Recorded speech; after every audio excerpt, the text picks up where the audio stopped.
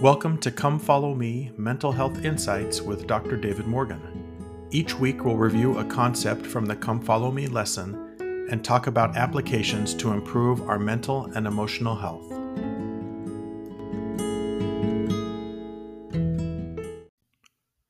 Hi, welcome to episode 4 of season 3. This week we are studying 1 Nephi chapters 11 through 15. And in these chapters, we essentially get what today's generation might call bonus content regarding Lehi's vision of the Tree of Life. Lehi had already had his vision, and he had shared it with his family. And remember, the vision was allegorical. The elements were of people wandering, the rod of iron, mists of darkness, a white glowing tree, a huge building with no foundation. And I'm sure while these things were likely to fascinating to listen to, they could also cause some confusion as to what they actually meant. We know for sure that Laman and Lemuel could not understand the deeper meanings of the vision, and we'll talk about their reaction in a little bit. But it also seems that Nephi also didn't quite understand, based on some of the questions that he asked. When faced with a problem that he couldn't answer, let's look at what he did. This is in 1 Nephi chapter 11 and verse 1. Quote, "For it came to pass, after I desired to know the things that my father had seen, and believing that the Lord was able to make them known unto me, as I sat pondering in my heart, I was caught away in the Spirit of the Lord, yea, into an exceedingly high mountain, which I had never before seen, and upon which I had never before set my foot." Nephi goes on to interact directly with the Holy Ghost and then has an angel guide him through a marvelous vision, where Nephi gets his questions answered regarding the elements of his father's vision, in addition to seeing many more things that were relevant to the future of his people and the American continent. What was key in Nephi's approach to this problem was the fact that he believed that he could solve it, or that someone else could help him solve it. Let's review again his statement in 1 Nephi 11, verse 1.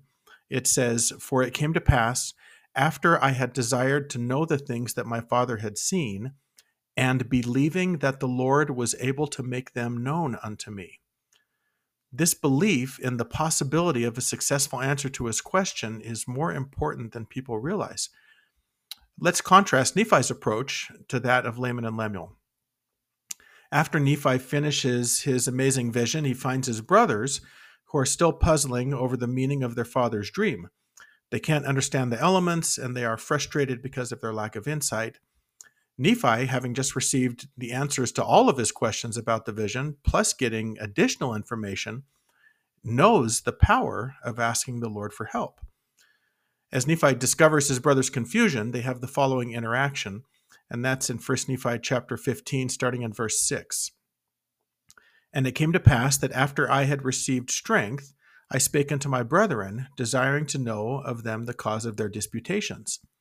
And they said, Behold, we cannot understand the words which our father hath spoken concerning the natural branches of the olive tree, and also concerning the Gentiles. And I said unto them, Have ye inquired of the Lord? And they said unto me, We have not, for the Lord maketh no such thing known unto us. Behold, I said unto them, How is it that ye do not keep the commandments of the Lord? How is it that ye will perish because of the hardness of your hearts?" Notice the difference between the two approaches. Earlier, Nephi asked in faith, believing that the Lord could make those things known unto him. Laman and Lemuel hadn't even asked in prayer at all, because they believed that God would not make those things known unto them.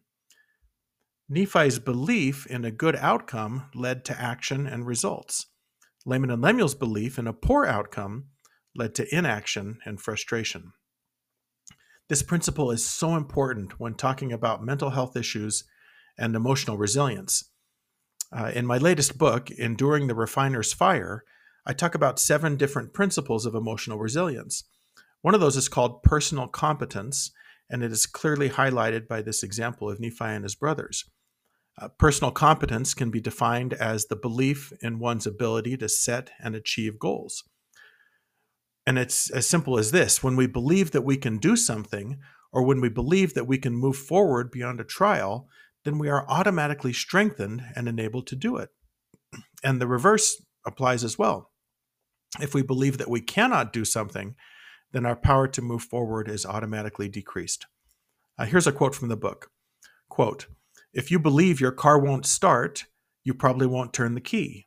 If you believe you won't get accepted to college, you might not apply. Perhaps the car runs fine, or your prospects for college admission are good, but if you don't act, those outcomes are forever unknown. Having sufficient confidence and belief in oneself is essential to achieving goals and rising above tribulation. If you are faced with a daunting task but believe you cannot succeed, chances are you will be hesitant to even try. Such situations result in greater distress and increased lack of confidence. But the truth is, you are more competent than you realize. You just need to come to believe this for yourself." The truth is, all of us have the capacity to get beyond our problems, whether we have the ability within ourselves or whether there are people who can help us succeed. We all have access to these resources. Believing that we are capable of moving forward is essential in changing our lives for the better. And there's another bit of truth in these chapters that highlights this concept, but from a different angle. It's from the angle of the importance of believing correct things and having accurate information to move forward. As Nephi sees the future of his people, he sees how the Bible will lose many of its essential truths over time, thus creating the need for the Book of Mormon. And we know about this. There's been discussions of the Bible through its many translations, losing some of those plain and precious truths, and even potential bad actors in that process, changing things. In 1 Nephi chapter 13, verse 29, we read, quote, "And after these plain and precious things were taken away, it," meaning the Bible, "goeth forth unto all the nations of the Gentiles. And after it goeth forth unto all the nations of the Gentiles, yea, even across the many waters which thou hast seen with the Gentiles which have gone forth out of captivity, thou seest, because of the many plain and precious things which have been taken out of the book, which were plain unto the understanding of the children of men, according to the plainness which is in the Lamb of God, because of these things which are taken away out of the gospel of the Lamb, and exceedingly great many do stumble, yea, insomuch that Satan hath great power over them." I was struck by the idea that many people stumbled and fell into bad ways, not because of the presence of negative things, but simply because of the absence of truth. It's not enough to rid our minds of negative and untrue thoughts. We need to replace them with accurate and positive beliefs. We need to believe in ourselves. We need to believe in our ability to make better choices. We need to believe in our potential to move past difficulties and to improve our mental health. If the only thing you do to manage your mental health is to accept the fact that you can do something about it and that someday you'll feel better, you're already ahead of the game. Now, that's not the only thing that you need to do, but it is the first step. If we don't take that step, then we're going to remain stuck. I have full confidence in everyone's ability to make changes in their lives and to achieve better mental and emotional health. And I invite you to achieve that same confidence for yourself. I always end my podcast episodes with an invitation to act and invite you to give prayerful consideration to which of these invitations would be good for you to do. Here's this week's invitation. On a scale of 1 to 5, with 1 being low, how confident are you in your ability to improve your mental health, either through your own abilities or being able to access help from others? And then secondly, list 3 resources, either within yourself or from others, that you can use to improve your mental health. I have free worksheets that you can download to help you remember and implement the weekly invitations. To find out how to get these, just sign up for my email newsletter, and you can find that link in the show notes.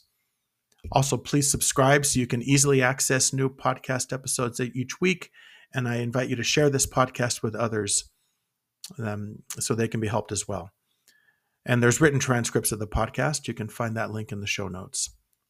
Thanks for listening, and until next time, this is Dr. David Morgan reminding you that change is possible, but change requires action, and to always keep moving forward.